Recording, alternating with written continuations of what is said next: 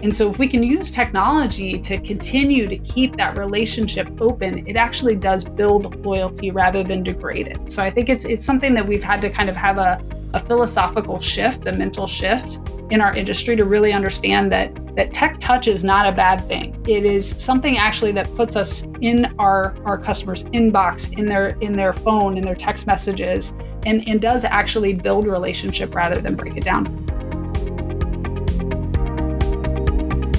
Welcome to a new episode of Covetrus Connected Care. I'm your host, Nicole Knight, and I'm Content Marketing Manager at Covetrus. Thank you for joining us.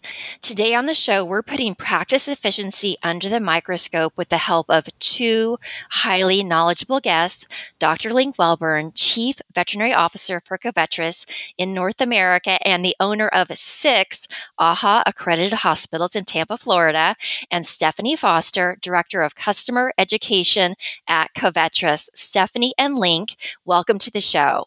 Thanks. Great to be here. Same. So we like to start with the hard-hitting questions here on the podcast. So are you dog lovers, cat lovers, all of the above, something else? Do tell. I actually fall into not only both categories with 2 Springer Spaniels and 2 cats, but also 2 birds. I've got a yellow-naped Amazon and a blue and gold macaw as well. Nice. I didn't know that about you, Dr. Welborn.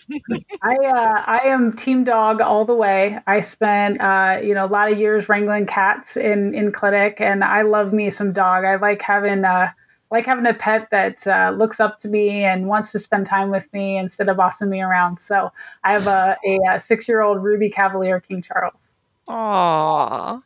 That's awesome. So switching gears, tell listeners a little bit about your individual backgrounds and what makes you passionate about animal health. Well, I came from practice background. So I spent 20 years in veterinary practices, hospital administrator ultimately towards the end of my tenure, and really enjoyed problem solving and working with customers and getting to work with diagnosticians, and really enjoyed that aspect of things. After that, I became a practice consultant, and now working for Covetrus, I get the best of both worlds because I get to work with our customers and help them succeed, and still be able to be tuned in to veterinary medicine, but providing solutions for our veterinary practices. So, and I think Stephanie does have an amazing job, and I've got one as well. So I've been a veterinarian for 40 years and still see patients a couple of days a week, and putting that together with my other activities like that with Covetrus has been an amazing opportunity.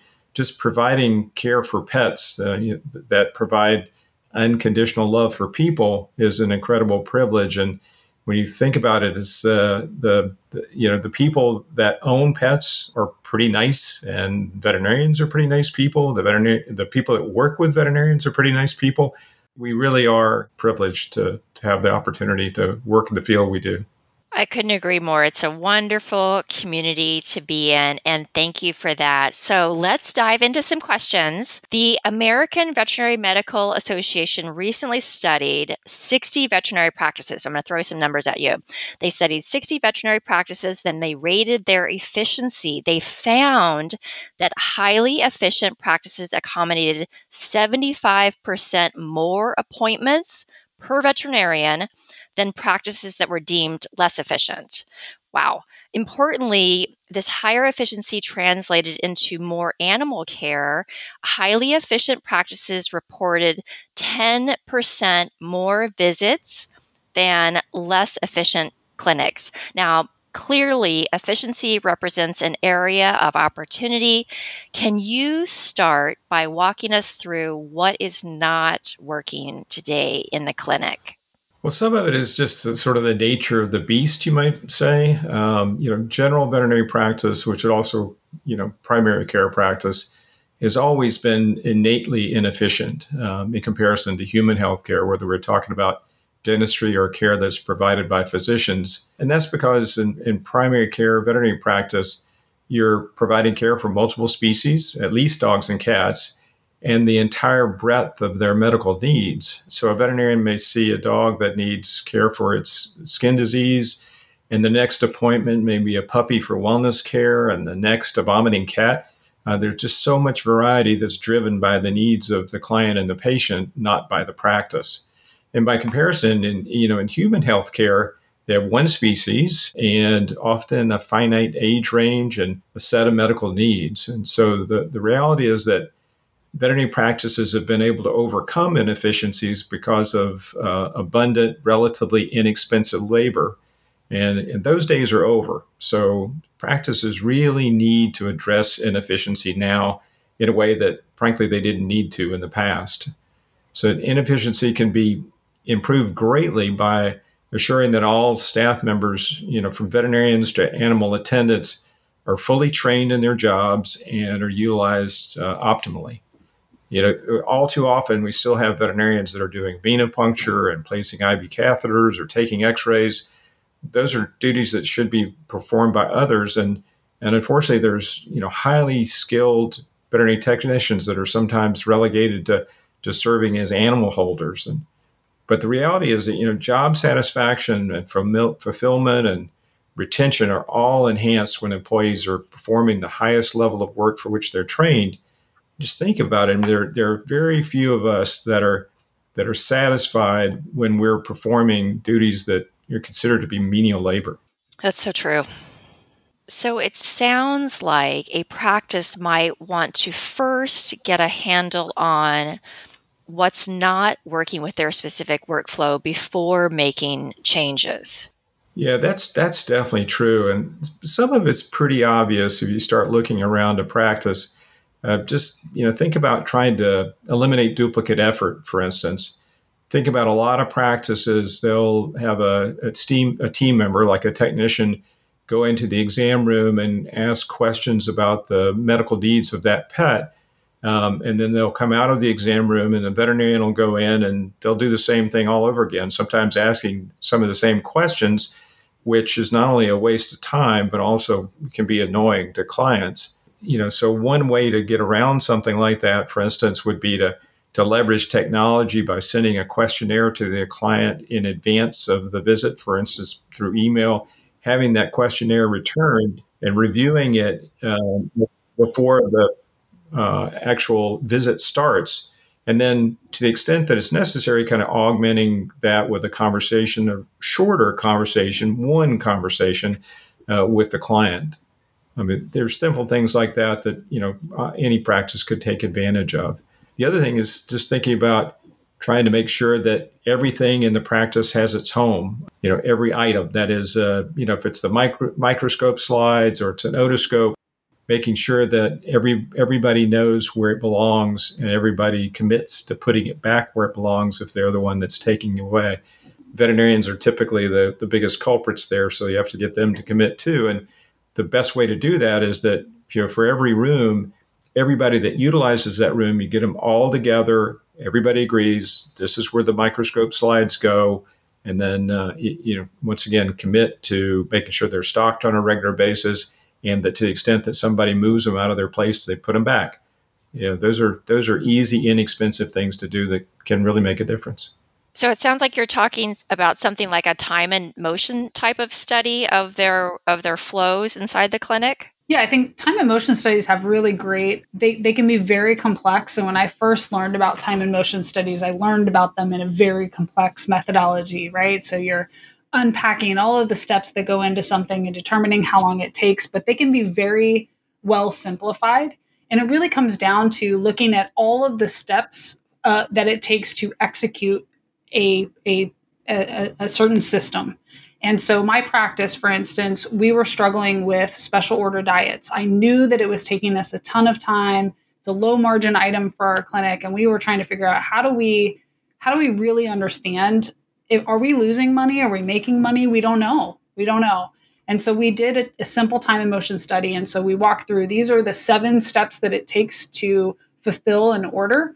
And I had my team spend, take 3 or 4 phone calls and give me an average of how long does it take to to take the phone call from the customer and then put in the order, and then for my inventory manager to take that through the execution of ordering and receiving, and then calling the owner and the transaction at the end. And what we found was it took 40 minutes on average for every special order that we did. And based on the wages at that time, we should have stapled a $5 bill to every bag of food before we sent it out the door. We were paying people to buy food from us. And so you can do simple time motion studies. It can be on a process. It could actually be physical steps. Do we need to move this thing because we spend an extra 1,000 steps a month to get from, point A to point B over and over and over again? So it could be just configuring where things are located in your practice to save time. And if you can save 5, 10, 15 minutes a day, you start being, more efficient. Your team members can be focused on the things that are most important to you, or you can see more exams, or your doctors get out on time. So there's lots of different ways that you can use that time that you win back, but you have to measure it first before you can determine where you have that extra time that you can utilize elsewhere. Right. And it just makes me think of that AVMA study that I mentioned, how those highly efficient practices, they could use those gains to then have more visits, which is exactly what we would love to do. Yeah, absolutely. I mean, I never talk to clinics that are lacking for customers. They have people that are pounding on their door, and they've got, those emergent calls that call in the morning of, and they need to get in, and we don't have any openings. And so it's critical that we save time, because we can treat more patients. And ultimately, I think that's what everyone wants, regardless of revenue or efficiencies. It really comes down to being able to take care of more animals. 1,000%. We know technology can improve efficiency. Our research on our own Pulse solution shows it saves time, for example. If a busy practice owner is weighing new technology, what are some smart places for them to start? I think it really comes around automation, and how do you balance automation with retaining that relationship with your customer. And I think looking at how your medical charts are configured within your practice management software, how you're taking payments. For instance, if you have an integrated payment solution, you are able to eliminate the clerical errors of human putting in numbers and sometimes transposing them. I can't tell you the number of calls I got at the end of the day when I was in practice. We can't balance the books, Stephanie. What do we do? And, usually a fresh set of eyes in the morning would find the issue because they've been staring at it for an hour. And so those are the kinds of things that kill time and drive up your labor. You have prescription management. If you've got prescriptions that are coming in from third parties, number one, with online pharmacy, you can retain that revenue and relationship with your customer, but you can also automate some things. And if you've got right back into your practice management software, you don't have to worry about double entry. And then wellness plans, those have grown from a kind of subscription-based system where, clients buy a package and they sometimes use it and they sometimes don't, into really a better program for people to be able to budget their veterinary expenses over the course of the year. And with our VCP Covetrus wellness plans or care plans, we're able to really offer a way for customers to add on that dental extraction and pay for it over the course of time. And it really does, going back to Dr. Wellborn's comments about the exam room, it eliminates some of the conversations that you have to have over and over, because the customer knows all of these things are coming. And so when you have to do a combination of those two things, right? You have to build efficient workflows and utilize technology in a way that allows you to be, as efficient as possible. There's the steps and the manual labor that goes into it, but also when can you go to automation rather than having someone pick up the phone? I think about all the callbacks that my team did over the years. And I know Dr. Wellborn's team does this too. We're calling in, we're checking on those patients, and it's important. We want to know how they're doing, but we get voicemail over and over and over, and we're leaving voicemails. And then sometimes customers call you back, sometimes they don't. What if you could send a text that still has the same feel good, feeling that they get, and they're more likely to receive it and they're more likely to respond. And so there are ways that we can actually lean into how our customers communicate outside of the veterinary walls and establish those in our own practices. Yeah, I'm just thinking of my own vet because my poor Roxy had to have a couple of extractions, and I would have loved if she had some sort of care plan or dental plan for that because that was a little bit of a shock, can't lie.